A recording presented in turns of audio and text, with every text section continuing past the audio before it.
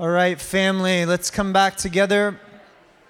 I'm going to do a few announcements. Love to start by just praying over that basket that's walking out. Father, we thank you for speaking into our hearts the exciting partnership of trusting you for resources to multiply your gospel.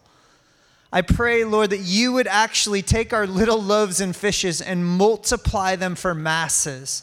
That you would take what we are able to extravagantly and generously give and turn it into so much more glory for your name in the earth. God, would you lead each of us on an intimate adventure? There was so many crazy stories last year of you providing. We ask again this year for adventures of faith in our finance. In Jesus' name, amen. Amen. So good to be back together, family here at Colonial. We're following a cloud. The Lord has provided this partnership with Colonial Presbyterian in this season, which is exciting. Some of us were away at the International 24/7 gathering, so we missed the last time we were gathered together. Just want to report to you that that time in Ireland was more than just beautiful, but it was beautiful. It was beautiful in what the Holy Spirit did. Over 1,000 people gathered from some 40 nations, and I've never been more convinced at the global hunger for prayer and the presence of God. I believe 24/7 Prayer internationally is uniquely and sort of humbly positioned to serve the prayer movement globally. We find ourselves serving literally every stream and expression of the body of Christ around the world. With the release of the prayer course, 600,000 people have already downloaded and watched that. How to Pray, I think in the first month sold 20,000 copies. There's a hunger for prayer, and people want to know, how do we pray? Leaders together from large churches and small churches were together saying, we need God like never before, and we want to learn to pray. God poured out the power of his presence on that gathering in such dramatic ways. I got a little overexcited at one point, with good reason, because we heard from an Austrian mystic Catholic who preached on the Song of Solomon at a conference, believe it or not. And it was one of the most powerful. I was bawling my eyes out. Yes, that much revelation. He started with 15 minutes of quoting the church fathers off by heart on the Song of Solomon, the weight and authority of God about him preparing his bride for the end and the bride growing in authority through suffering. And then we called up those to release the song out of 24/7. There's 150 up there, and Jesse Roberts and Cutter went up there, and Heather, and they filled the stage. And then they said, for all those called to preach, stand on your chairs and preach your best message to the worshipers. And this song erupted, this song called Come On, and I got kind of excited. And I saw that vision Pete had years ago on the cliffside of Portugal. He saw the army rising out of the Atlas. And I went up and whispered in Pete's ear, and I was like, I think it's actually happening, man. And he's like, go prophesy. So I got 150 worshipers. I got 200 people on their chairs, 1,000 people in this old 700-year-old Presbyterian building. And I get up there and I say, the army is rising now. And we began to call the army out of the Atlas around the world. And something is going on, you guys. It's just phenomenal. So thank you for praying. Thank you. It's so exciting to be a part of a global movement of prayer, mission, and justice and church planting around the world. It's good to be back. A few announcements. Welcome if you're visiting with us. Good job finding us. We're following a cloud, so we're not the easiest lot to find these days. But we do hope that you feel welcome. There is a welcome table out there in the end. There's someone who would love to talk with you. We gather all together on the first and third Sundays, although I'm about to change that up. Sorry. And we meet in homes and church in the home and the other times. And we'd love to get you connected to that if you're not already. Our vision is that Jesus' glory would fill this city completely. Oh, man, I'm so excited. So is Adam Shirley. Praise God. I can always count on that guy. Okay. We've already talked a lot about giving. Thank you for all the generosity. You can always give the usual ways. There's a box. There's the website. Julie will do more on that later today. I want to make some special announcements about our gatherings. We have had a predictable pattern, which is the first and third Sundays all together, the second and fourth in homes, and the fifth has usually been different. But we have, because we're following a cloud, we are flexible not only to where we meet, but when we meet. And in one of the unique things in going, God said, don't look for buildings, look for partnerships with the church. So when we came to Colonial, we were shocked. At first they said, we would love you to have our 9 a.m. Sunday morning gathering. We were like, okay, that's all right. That's probably going to cramp your style. And they're like, okay, well, yeah, it might. But then they said, would you gather with us on a Sunday morning? And so their best Sunday to do that, we wanted to accommodate not our best Sunday to do that. And that's a part of being a servant to the church, right? And so they said the best time for us to gather with you together would be November 24th. Would you mark this in your calendar? So on the 10th and the 17th, those are going to be home Sundays, the church in the home. So normally that would be 2nd and 4th, but now it is 10th and 17th. So gather in a home with your community on those Sundays. So the next 2 Sundays coming up, those will be in homes. We're going through the commands of Jesus together, and we're rooting in who Christ is. But on the 24th, can everyone mark this in your calendar right now? Take out your phone, mark this in your calendar, 10:45 a.m. It would be absolutely awful if we had a joint gathering of the church and our church did not come to it. Like, I don't know how to tell you how terrible that would be on every level.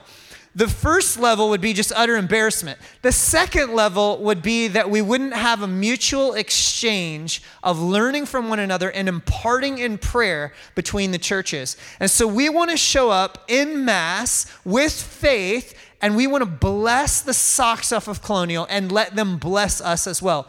That Sunday is incredible. We're running the entire kids for that Sunday morning. So that's awesome. But they are doing almost all of the worship, and then I think we're sharing somehow. They really wanted to hear our Follow the Cloud story and have their whole church hear that story. So we'll be shaping that. But will you mark that and come? Can everybody please make that a priority to come out on that Sunday? That would be amazing. This is where you say, yes, Adam. Yes, we're in. We're so in, we can't even handle it. Okay. And then December 1st, we're back here, 4 p.m. At our usual deal. Now, we don't know yet for the 15th. Colonial said, stay as long as you want, but we're just not quite sure, so we're praying, okay? So will you pray with us? We are literally, this is a real thing. We are trusting God to speak every step of the way.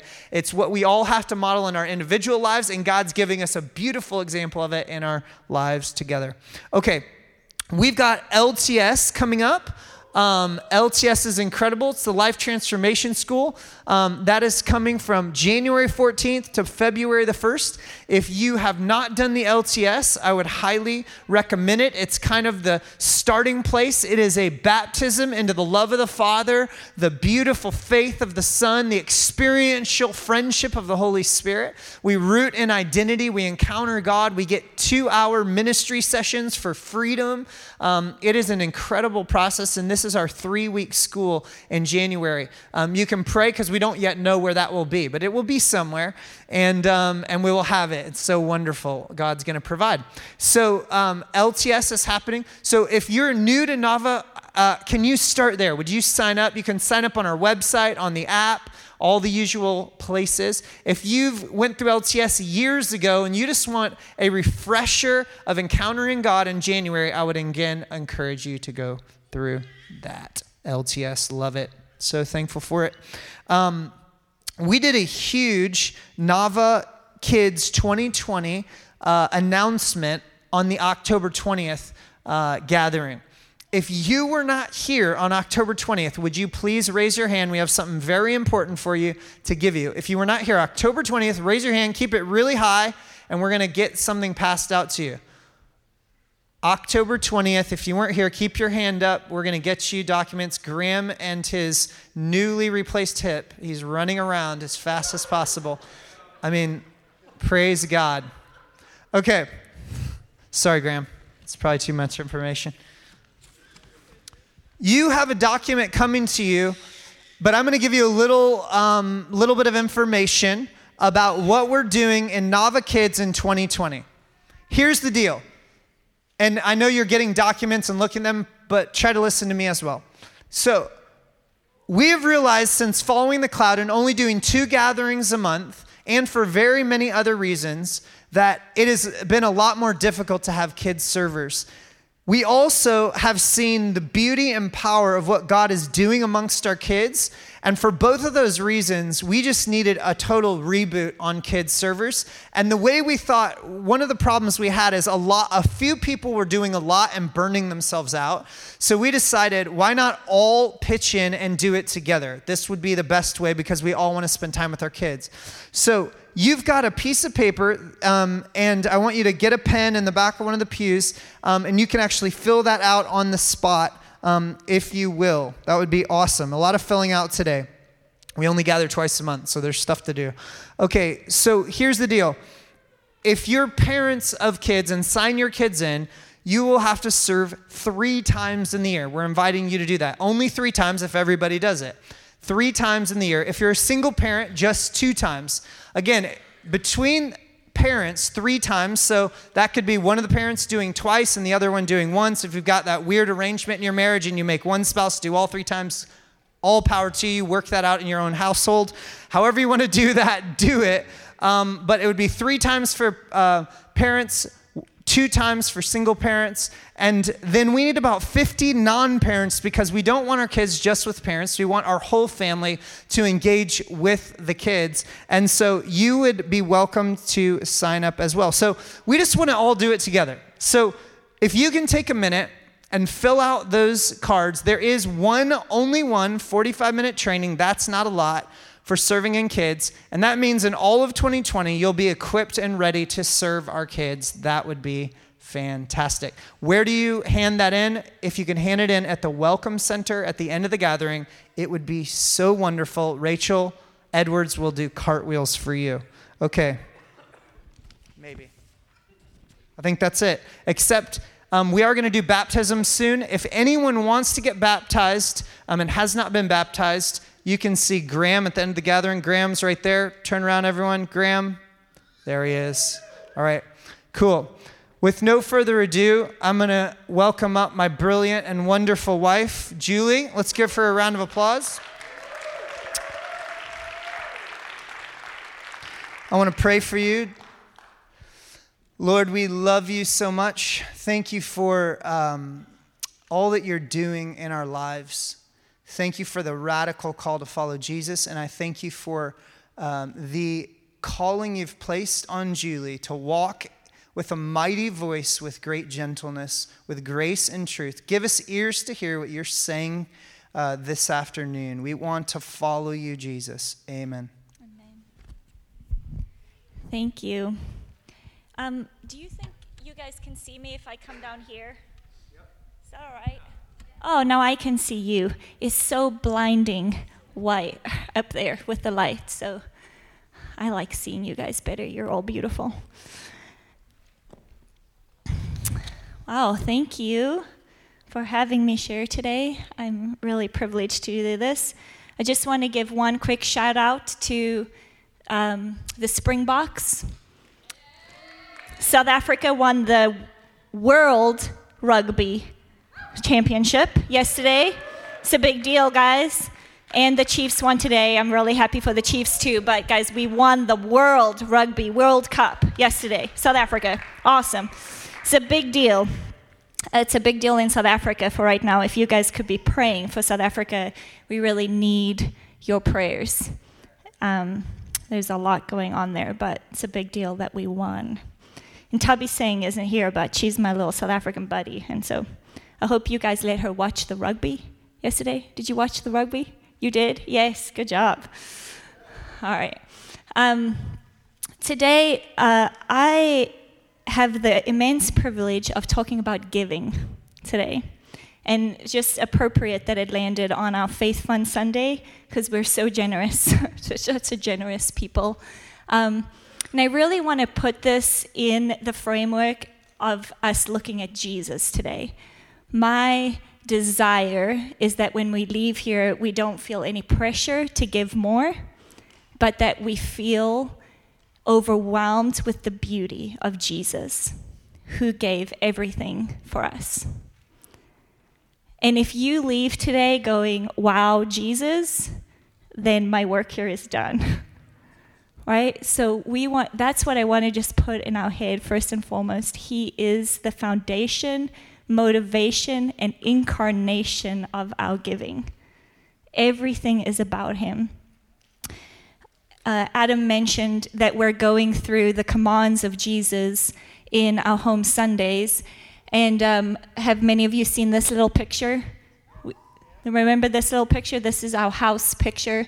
If we are on the foundation of Jesus, so what I just said, he is our motivation to be doing all of those things. The incarnation, he actually shows us. He is our great example for each of these commands. And we are in Trinity identity. There is at the top, communing in prayer with our Father, the Son, and the Holy Spirit. Then these would be the natural outflows of our life, right? They're not like the Old Testament where it's an external command, a set of rules that we have to follow. But if we are found in Jesus, baptized in the identity of the Trinity, then the natural outflow of our life is to act like Jesus, and that would be doing these things. So I was going to call up somebody to try and do all the hand signals.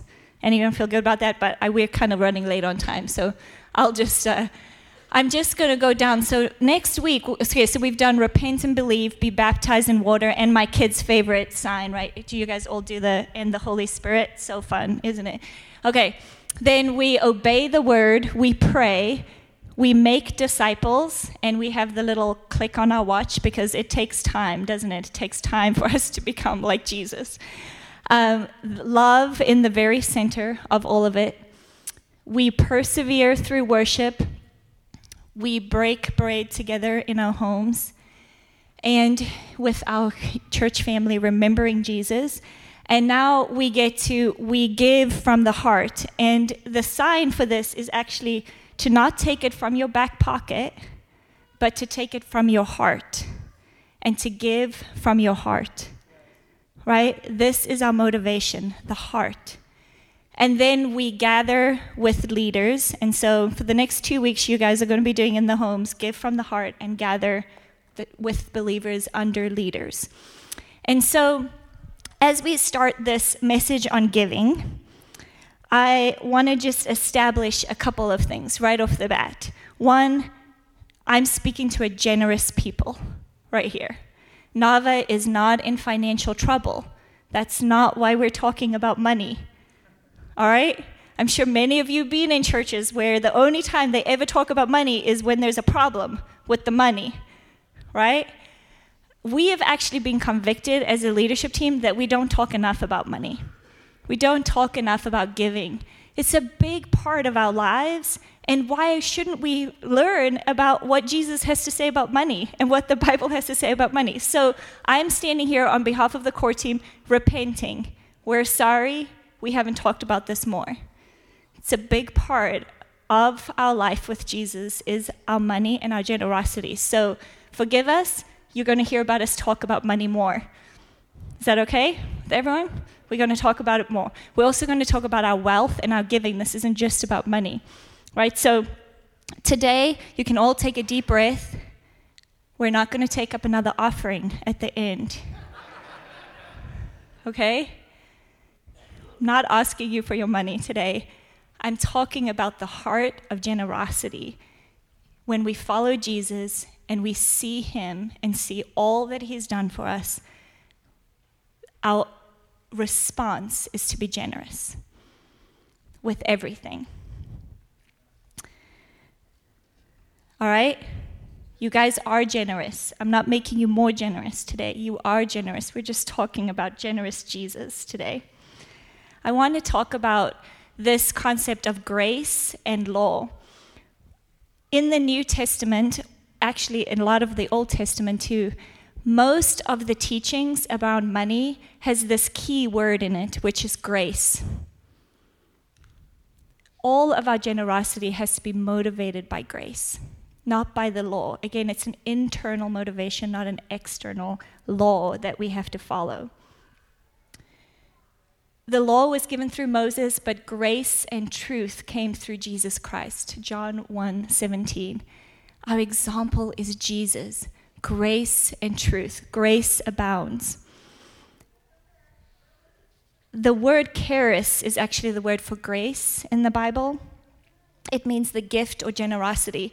And so a lot of times when you're reading in your English Bible, you're going to be reading the word's going to be give or generous or grace. It's translated as all three of those things, this one word. But we find in almost all the chapters that are all about your wealth and your possessions, this word is repeated multiple times. The word grace. Grace fills our giving. Not law. We're not doing it because we have to. We're doing it because we're motivated by the Spirit of grace. 2 Corinthians 3:3 says, "You show that you are a letter from God, the result of our ministry, written not with ink, but with the Spirit of the living God, not on tablets of stone, but on tablets of human hearts." We don't have a set of commandments like we did in the Old Testament. We have the Spirit of God moving in our hearts and actually moving us to be like Him in every way, including His generosity. His Spirit comes, fills us, replaces our heart. That's what Ezekiel 36 says. He actually says, I take out your heart, I put my heart in you.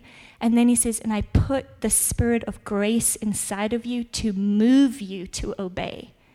Is that not the most beautiful description of the Holy Spirit? He comes and fills us with His grace, and then He moves us to obey. Like, isn't this the best news?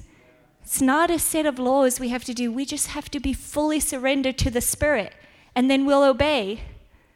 Isn't that great? We are fully surrendered, and He moves us to obedience.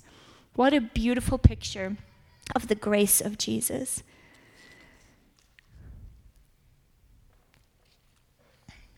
Ezekiel 36:25. I actually want to read that because this is the basis of this whole message, really. We are encaptured, just enthralled with this beautiful Spirit. And this is beautiful. This is actually in the Old Testament. This is God promising a new covenant for us. Isn't that beautiful? I will sprinkle clean water on you, and you will be clean.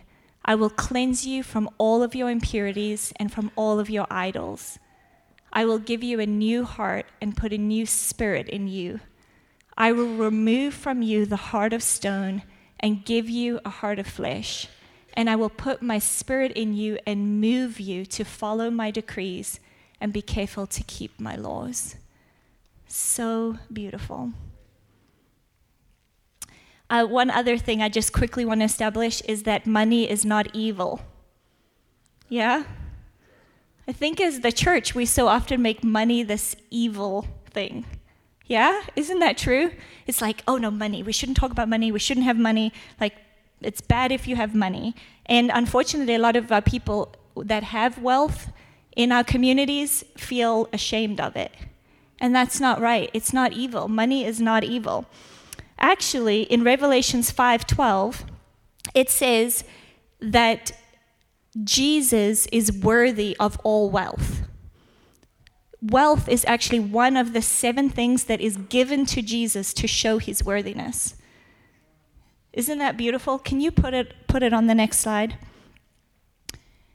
In a loud voice, they were saying, so this is everybody around the throne talking about Jesus. They cannot find someone worthy. They find Jesus. They open the scroll. They say, in a loud voice, they were saying, worthy is the Lamb who was slain to receive power and wealth. Other translations say riches and wisdom and strength and honor and glory and praise. All of those things are beautiful blessings, and they're ascribed as worship to Jesus. Now, we know that some of those things like strength or power, wealth, even glory can be used in a wrong way to bring damage to people, right? We know that they can be used in a wrong way, but the reality is that their essence, they are beautiful blessings that God gives to us, and then that we get to actually ascribe to Jesus. What a beautiful picture of Revelation, when all of our wealth, all of our possession, all of who we are is given to Jesus because of his worthiness. So stunning. Most of what I'm going to talk about today is one type of wealth, but the Bible talks a lot about two different types of wealth. So I just want to quickly talk about those. The first is financial or material wealth. And it's very clear, the Bible is very clear that this is temporary wealth and it won't last. There's a lot of stuff here, you know. You can not take any money with you to heaven, although some of us might try. There's nothing you can take from the material wealth with you to eternal life. Eternal wealth is more important. In the Bible, it is put as more important than material wealth. And we are actually encouraged to store up this eternal wealth now while we're here in the material world. Isn't that beautiful? But that doesn't mean that material wealth is not important. It's just not the most important. All right? So material wealth is important.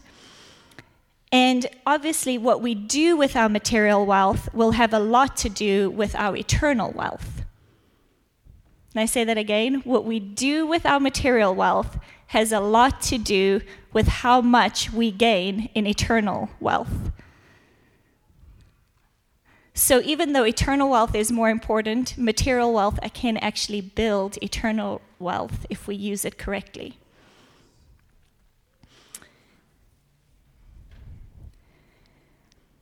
So most of what I'm going to talk about now from this point on is material wealth. But I want us to just remember that material wealth is used in such a way to build eternal wealth. And eternal wealth is actually what we want to build up. Is that okay? Eternal wealth. Okay. So this week I've done a lot of reading. I've done a lot of books, listening to different sermons, a whole bunch of things. But most of the reading I've done is from this beautiful book because it has a lot to say about wealth and money and possessions. There are actually 2,300 verses on money, wealth, and possession. It's a lot, right? Jesus spoke about money roughly 15% of his teachings and 40% of his parables. He talked about it a lot. So again, we're going to talk about it more. Now, I am not going to read all 2,300 verses to you today. Thank you, right? Thanks. I'm not going to do that. But what I do quickly want to do is give you a summary about what the Old Testament says about wealth, what Jesus says about wealth, and then what we learned from the early church about wealth and possessions. So I'm going to do you a quick summary of the 2,300 verses so that you don't have to read them, but actually you should go read them. You should go read them after this. Okay, so let's start with what the Old Testament says about wealth and giving. And I've summarized these into 4 main points. Proper use of our possessions has been an important part of a right relationship with God since the beginning. Our righteousness is made visible through the generous and fair administration of our wealth. Our righteousness is made visible through the fair and honest administration of our wealth. For many biblical characters, faith played a major role in their governing. We see the capacity of wealth to do much good and much harm. If you go and look at a lot of the different biblical characters, we see how they deal with their wealth has a lot to do with the posture of their heart, the attitude of their heart, and their relationship towards God. And we see when they actually submit their finances and their wealth to the Lord, then they do a lot of good. And when they don't, then there's a lot of evil that happens out of their lives. In the context of the law to Moses and the Israelites, God delivered explicit commandments regarding wealth and giving. This is most famously seen as the tithe, and I'm going to talk about that in a little bit later. But this actually encompasses 3 different tithes. So you thought there was just one tithe in the Old Testament, didn't you? How many people thought there was only one tithe? There are 3 different tithes in the laws given to Moses and the Israelites. And several other commandments that are directly related to wealth and possession. So I'm going to talk about that just in a little bit. But basically, if you go and look at how much God ordered them, like commanded them to give, many scholars believe it was up to 50% of their wealth and possessions that they were giving. There's a lot that they were asked to be generous with. And those were laws. You had to do this, you had to do this. It was a lot of money. Or just things, whatever they got. God clearly considers enacting justice for the poor a key responsibility of those blessed with wealth. We see this throughout the Old Testament, the Lord asking those with wealth to take care of the most vulnerable amongst them.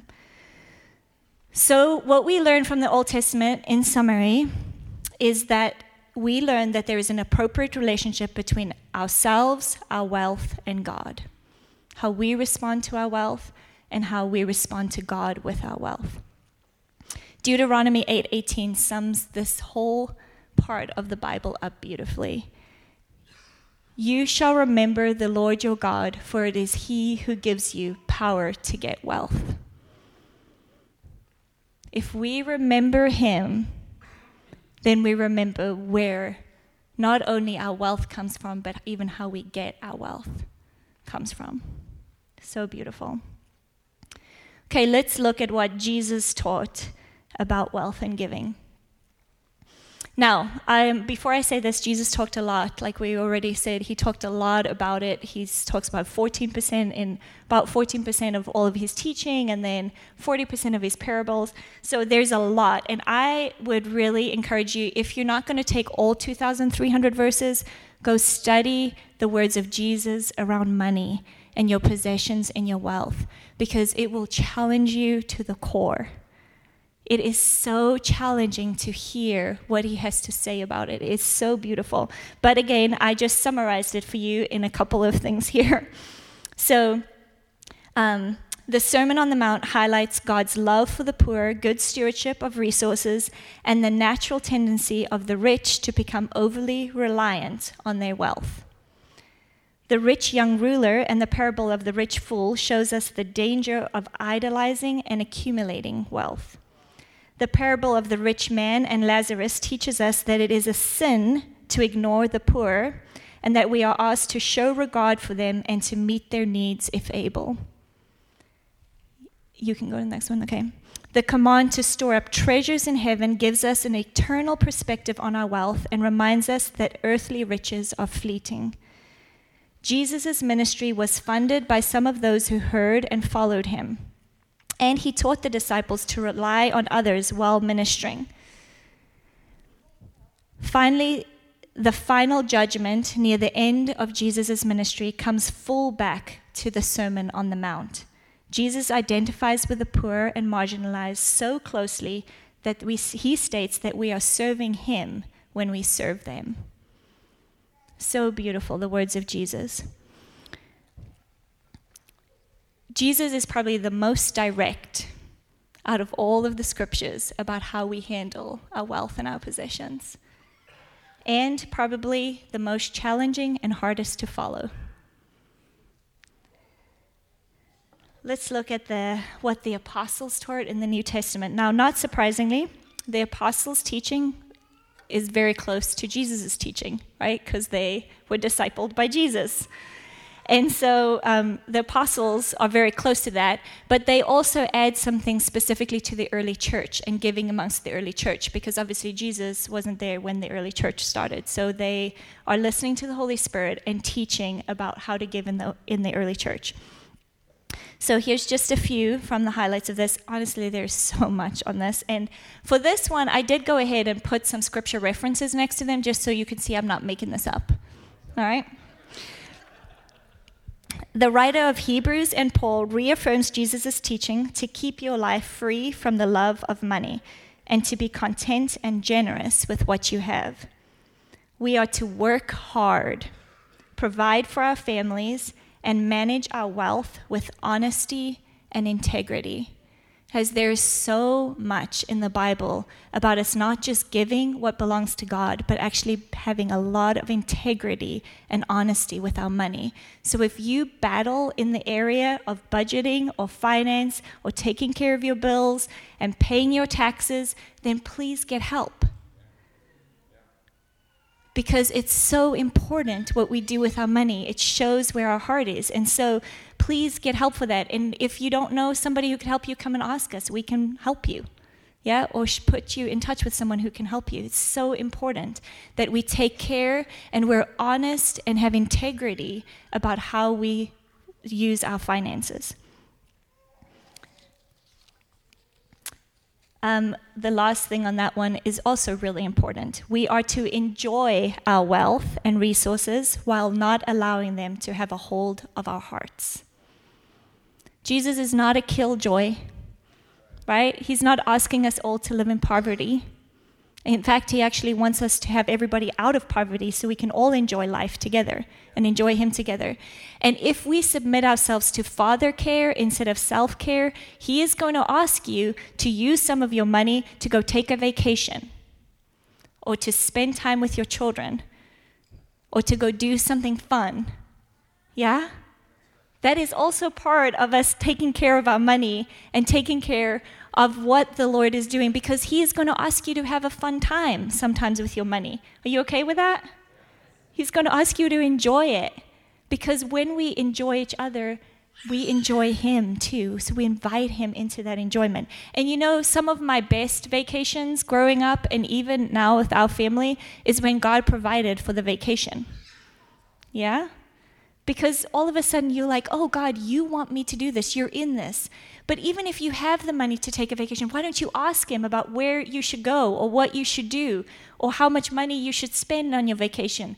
I think you're going to be surprised at how much he says. It's probably going to be more than you think. Yeah? Because he wants to enjoy us, and he provides wealth and possessions for us to have enjoyment and for him to enjoy us. Okay, let's go to the next slide. Giving should be from faith and grace and not under compulsion. We should be generous, and God honors sacrificial giving.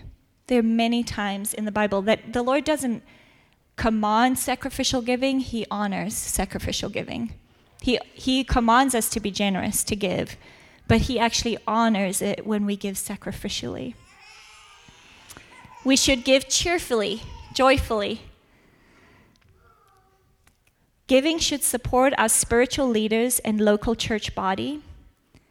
Many, if not all, of the New Testament writers state that our giving must support the poor, the marginalized, and needy in our communities. So very close, again, to Jesus' teaching, but maybe a little more specific towards the church. So all of you should have a little piece of paper like this that was handed out. Does everyone have this little piece of paper?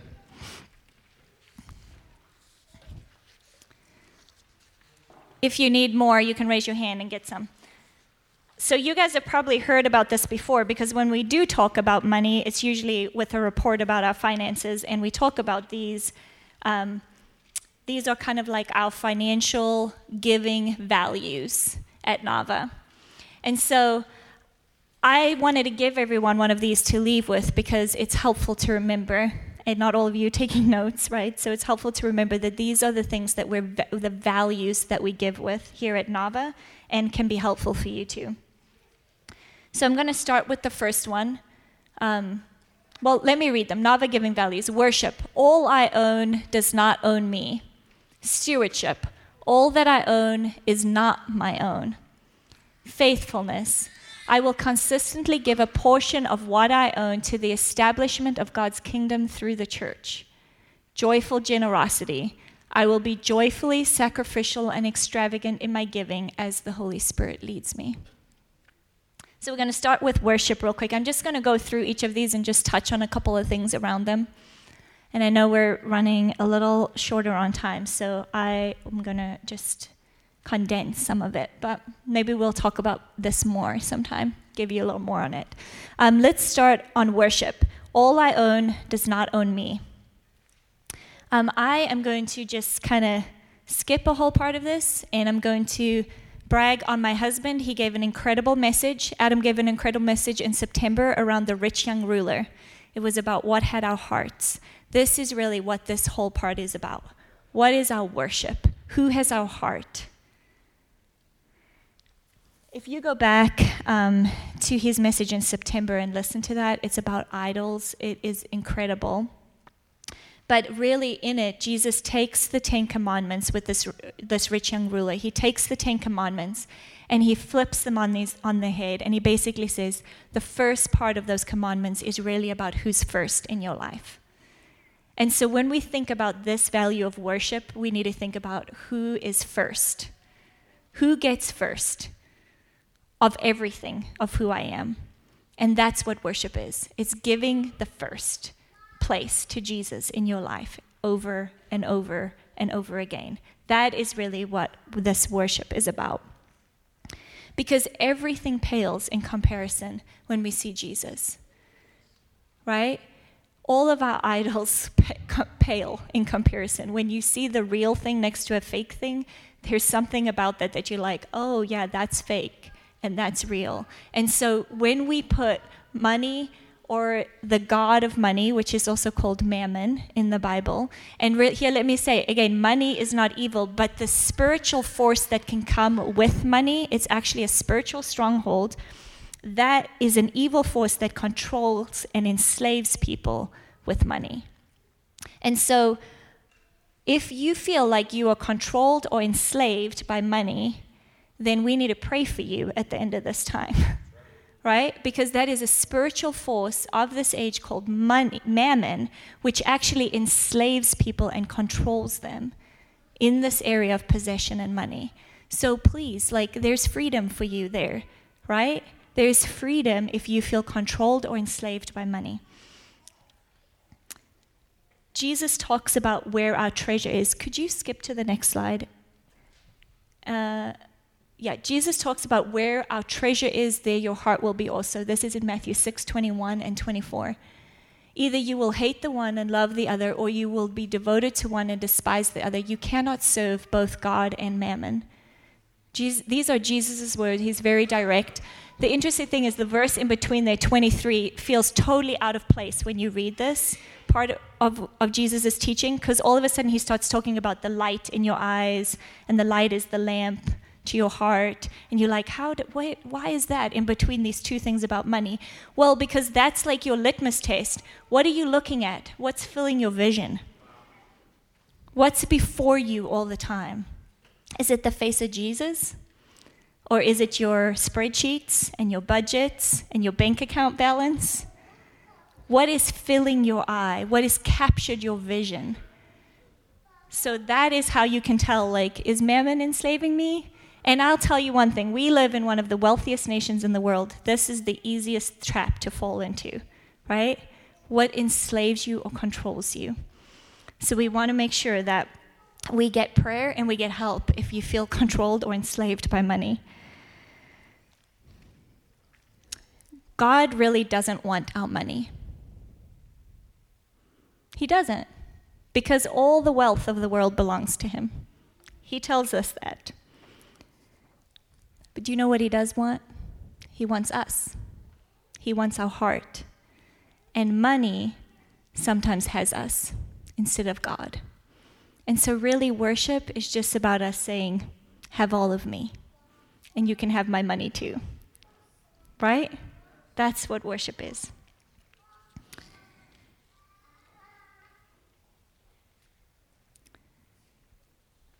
So let's go to stewardship. Just going to skip some. Let's just see. Okay. All that I own is not my own. An appropriate understanding of wealth begins with the recognition that everything we have actually belongs to God. All that I own is not my own. If we actually are stewarding someone's money, then you're going to hold account for it way better, aren't you? Like if someone came to me today and said, I'm going to give you $100,000 next year, and I'm going to give you another $100,000 the year after, if I come back at the end of next year and everything's accounted for, like you've kept good budgets, you've stewarded the money well, you can tell me where it's gone, you can tell me how you've sowed it, you can tell me how you've given it, well then in that case, I'll give you another $100,000 the next year. Can I tell you that my budgeting is going to go way better? Yeah? I'm going to be so much better at keeping account of everything and making sure I'm not wasteful. Yeah? The reality is that is what we're like. All of our money belongs to God. And he says if we can be faithful with what he gives us, he will give us more. Yeah? So if we can be faithful with what he's given us, take good care of it, manage it well, be responsible for it, he will give us more. That is the principle of the universe. And it isn't always more financial money. It is sometimes more eternal wealth. Yeah? A lot of the time it is financial. A lot of the time if you have found a good steward of your money, you will have more money. But sometimes he might ask you to give all of your paycheck away. Are you going to have more money? No. But if you're obedient to the voice of God, you stir up eternal rewards. And you actually become more wealthy. And so this thing of stewardship is the active and responsible management of God's creation for God's purposes. It's not just about being a good accountant or having a good accountant. It's actually about stewarding and managing God's creation for God's purposes and God's glory.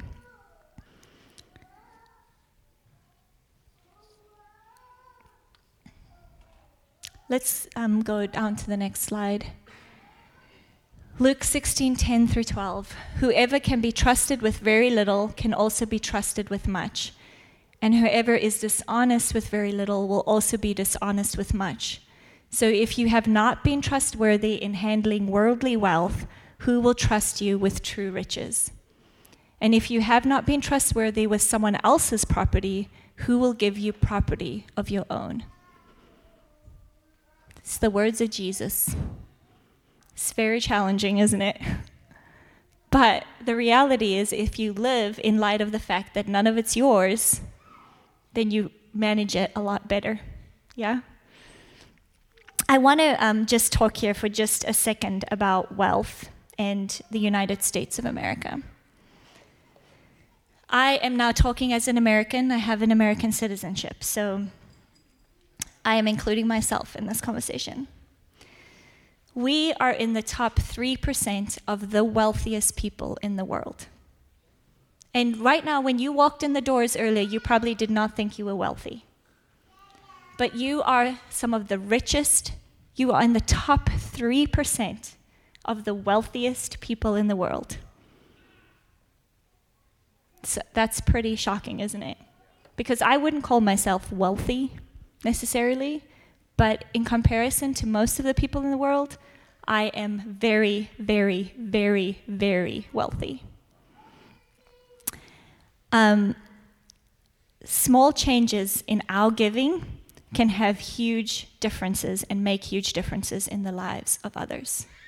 Very small changes. Let's just take, for example, this last week was Halloween. Yeah? You can go to the next slide for me, thanks.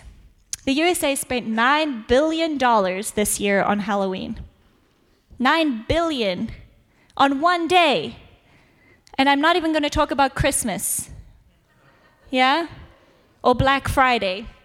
This is just Halloween. This is like a little holiday. $9 billion on one day.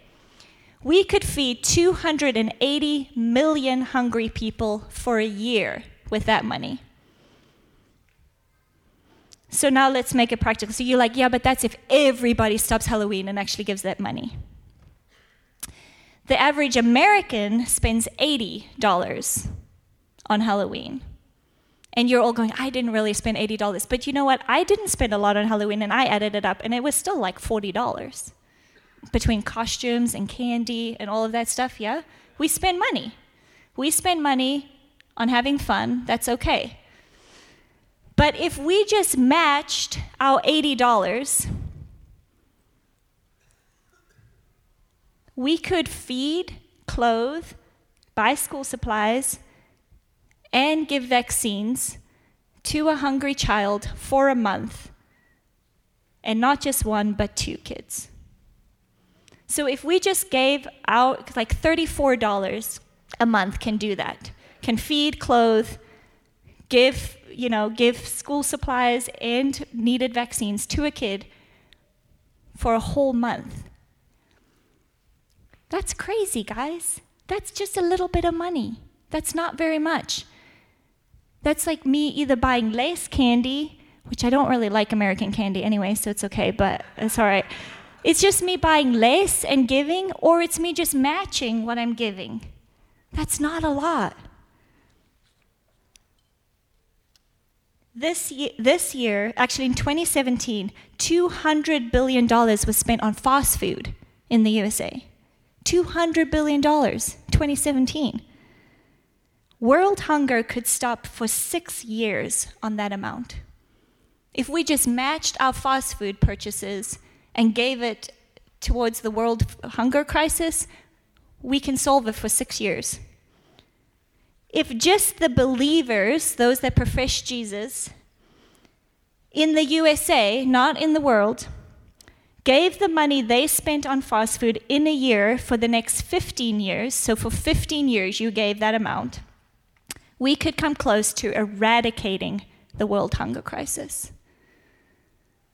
So whenever you hear them talk about, is the end of the world hunger crisis possible? Yes, it is possible. It's possible if the people of God just gave a little bit extra. I'm not talking about a lot, I'm talking about luxuries, fast food, Halloween candy. That's luxuries for us, guys, and that's like actually essential. We could eradicate the world food crisis. Again, grace, grace, grace, grace, right? This is supposed to inspire you. It's not supposed to make you feel guilty, yeah? But I just want us to be real about our waste, how much we waste, and how much just a little bit of what we give can make a huge difference in other people's lives. Let's jump to faithfulness real quick. I will consistently give a portion of what I own to the establishment of God's kingdom through the church. Why give to the church? Why not just give to anybody, anywhere, or any organization? Well, the church is God's plan. It's his number one plan. That's why. Really, at the end of the day, that's it. We give because that's God's plan to reveal his glory. And you want your heart to be invested and connected to your local family. Where you give, you are connected. Because where our heart is, that's where our treasure goes. Yeah? And so that is also inverted. Where our treasure is, then our heart also goes there. You're actually invested in a body of people and in a community when you give to that community. And the New Testament speaks in multiple places that your leaders need to be taken care of. Again, we're not in a crisis. We're all taken care of. We're good. So this is not me asking for more money. Yeah? Everyone good with that? This is actually the New Testament speaking about the fact that you need to take care of your spiritual leaders. 1 Timothy 5:7 says, the pastors, or some translations, elders, who led the church well should be paid, honored, or remunerated well. They should receive double honor for faithfully preaching and teaching the revelation of the Word of God.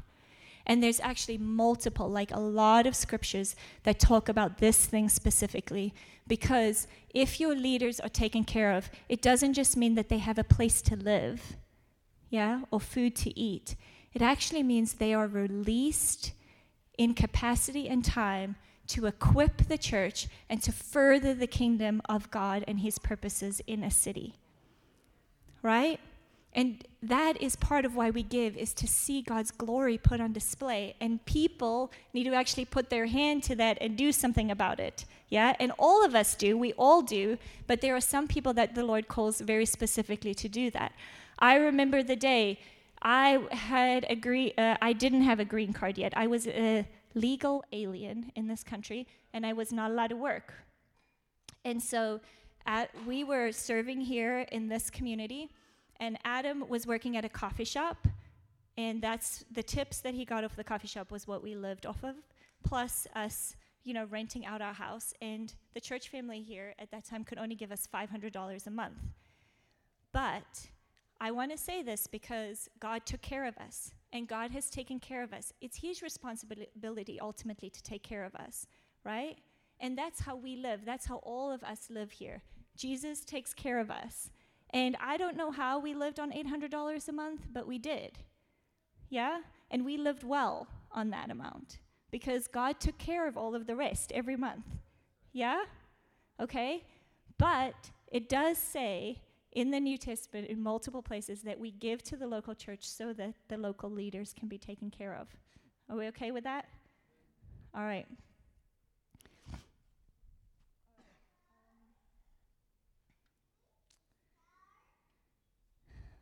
Wow, time. Okay. I want to say just something really, I'm going to talk about that in a minute, but just want to say something really quickly about the scattered and gathered model that Navah uses, and that can feel confusing because you could be like, okay, so I have to look after my home church leaders and I have to look after the Navah church leaders, and how does that work and how do I split my money and all of that. So we don't want that to be confusing. Right now, with the model that we have, the whole of Navah is cared for and pastored by the central. All of the leaders are coached and shepherded and equipped from the central. All right? That doesn't undermine the fact that they're working and serving you. So show up early to the church that meets in the home. Help them set up. Stay late. This is more important. Stay 10 minutes later and help clean up. Yeah? This is how you take care of them. This is how you serve. Buy them a Christmas gift. Ask how you can help pay towards the whatever it is, like the extra water that gets used in the house when everybody gathers there. Guys, there's expenses to hosting in your home. Yeah, so you can say, how can I help take care of that? How can I help be part of this? This is all stuff that we can do. And for right now, you can give them money. That's great if you want to do that. But just know that you're not getting a tax refund for that. And if you give over a certain amount of money, then you have to put that on your taxes, and then it gets all complicated, and they have to put it on their taxes, and it gets all complicated. And so right now, Navah holds all of those central things and the tax deductible and all of this stuff. And so you give to Navah in good faith that we have good stewardship and we are taking care of everybody. Is that okay? And we do have good stewardship. We have a stewardship board that looks over all of our finances once a month. We have an oversight team that comes in once a year, looks over all of it. We are submitted in our finances. We don't set our own salaries. A stewardship board does that. There's a lot of financial stewardship and accountability that Navah has. And if you want more information with that, we're happy to share it. Okay? Okay, let's talk about tithing for just a minute. There's a lot of debate between the Old and New Testament about what they say about giving and how much you should give and all this. So I just want to tell you what they both say. Old Testament says this, actually you see tithing in Abraham and Jacob's life before the law was even given. That was like a free will tithe that they gave. But then you see God giving Moses a bunch of laws for the people to follow.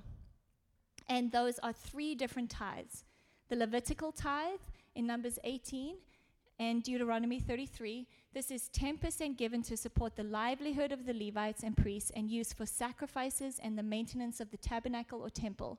It was the Levites and priests' work to further God's requirements and instructions and the ministry of compassion and judging. Then there was a festival tithe. Guys, this is so awesome.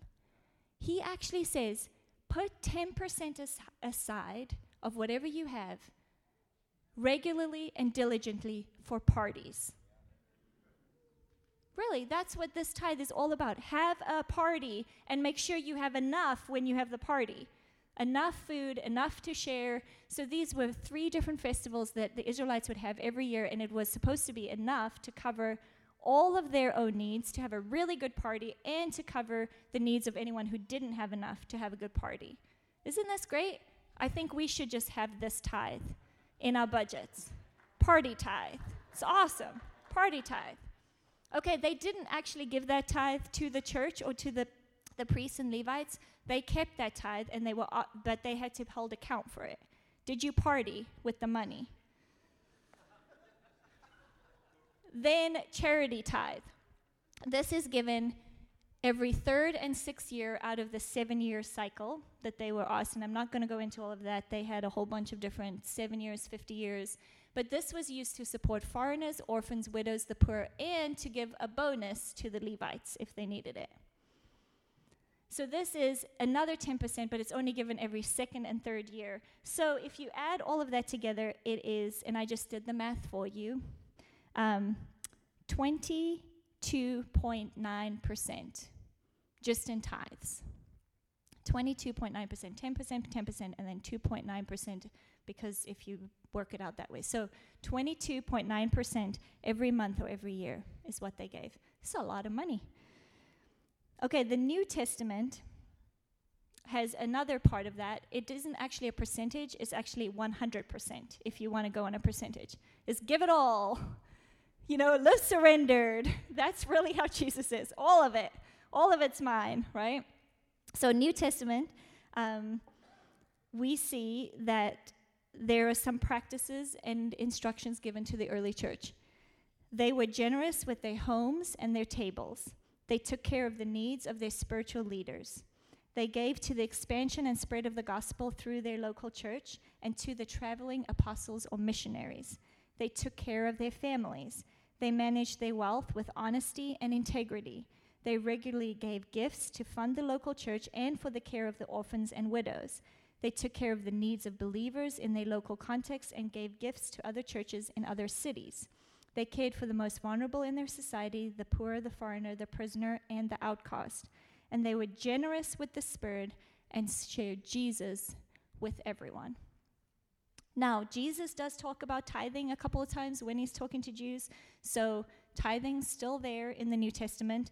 But we see actually by the practices of the early church that they didn't stick to a specific rule per se. They were just told to be generous with everything. And there is so much about this because really there are letters written about the early church, and they were actually told, what was said about them, especially the church in Rome, is that they were promiscuous in their giving. Now that's a strong word, promiscuous, right? It means they were loose. They just gave it all. Reports actually said about it that they said they gave everything when they gave. They gave it all. And so that is how the New Testament asks us to live. Not just 23%, but 100%. Everything. Everything submitted in surrender to Jesus, right? So I don't really care if you want to follow the Old Testament way. 23% is great. Or if you want to follow the New Testament way. And we can get into a whole theological debate, and honestly, I read so many books about it and papers about it this week, I'm like, I don't know. But this is what I do know. Can you skip to?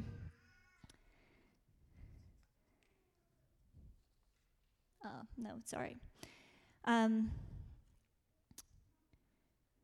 This is what I know about giving, and this is what I know the Old Testament and Jesus and the New Testament all says about it. As long as you have fully surrendered your heart, you've made Jesus Lord over your wealth and resources, you often find yourself in prayer, inquiring about your heart and your giving. You are following the lead of the Holy Spirit in compassion and mercy, managing your money with integrity and honesty, giving consistently to your local church, and living within your means so that you can be sacrificially generous to see God's glory put on display, then you're doing good.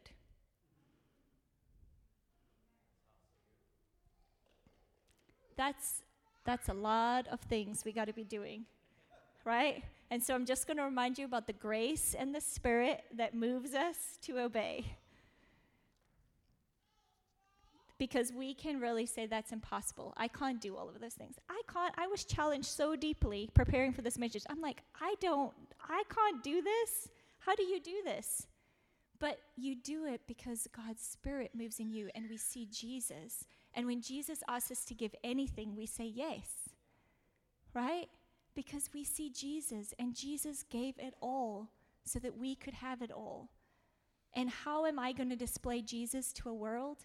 I'm going to give it all so that they can have him because he is all in all, right?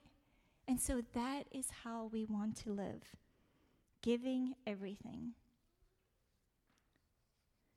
Okay, there's one more value, and I'm going to say this in like 1 minute. We can be joyfully generous. I will be joyfully sacrificial and extravagant in my giving as the Holy Spirit leads me. I don't think I have to say very much about this. This is like what Faith Fund is about. This is what we are about as believers. This is where we get to just give and shock people with the generosity of God. Because when we give like that, they go, oh my gosh, why are you giving to me like that? Why are you so generous? When it is in direct opposition to the culture that we live in.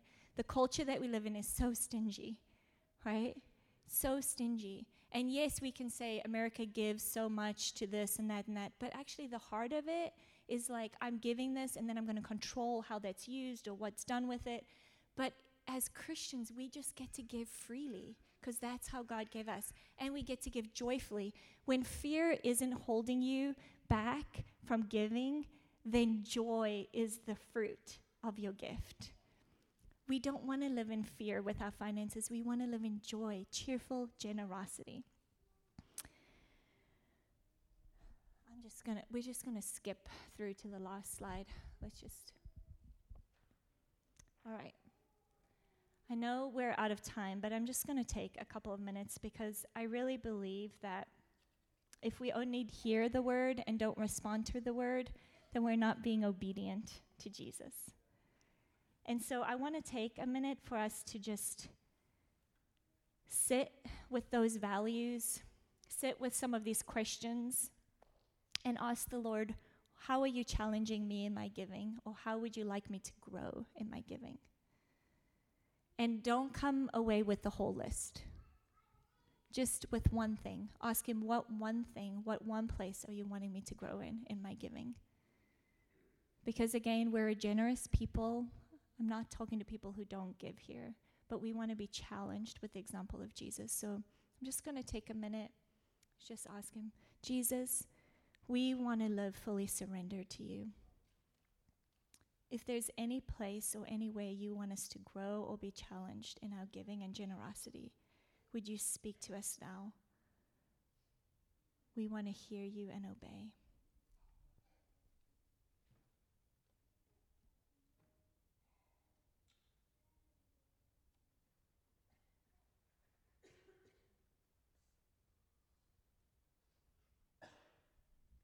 If you heard something, grab your piece of paper with the values on it and write it on the back so you can remember what you heard.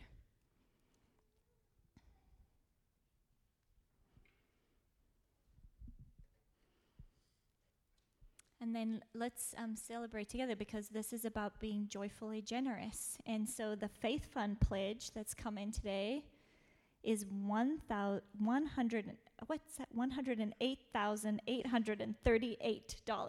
$108,838. Isn't that awesome? Guys, we get to give this as the people. We get to give it all. This is so beautiful. We get to give it all to Jesus. What a joy. Let's stand to the Lord's Prayer. And just before we do that, we are going to have some ministry team, people that can pray with you up front at the end. If you want prayer over any of these places, if fear is holding you in the place of finances, if you just need extra faith for your finances, if there's anything to do with your money or resources that you want prayer over or anything from the whole gathering, please come up and get some prayer. We'd love to pray with you. Can we have that? Yeah. Our Father, who is in heaven, hallowed be your name. Your kingdom come,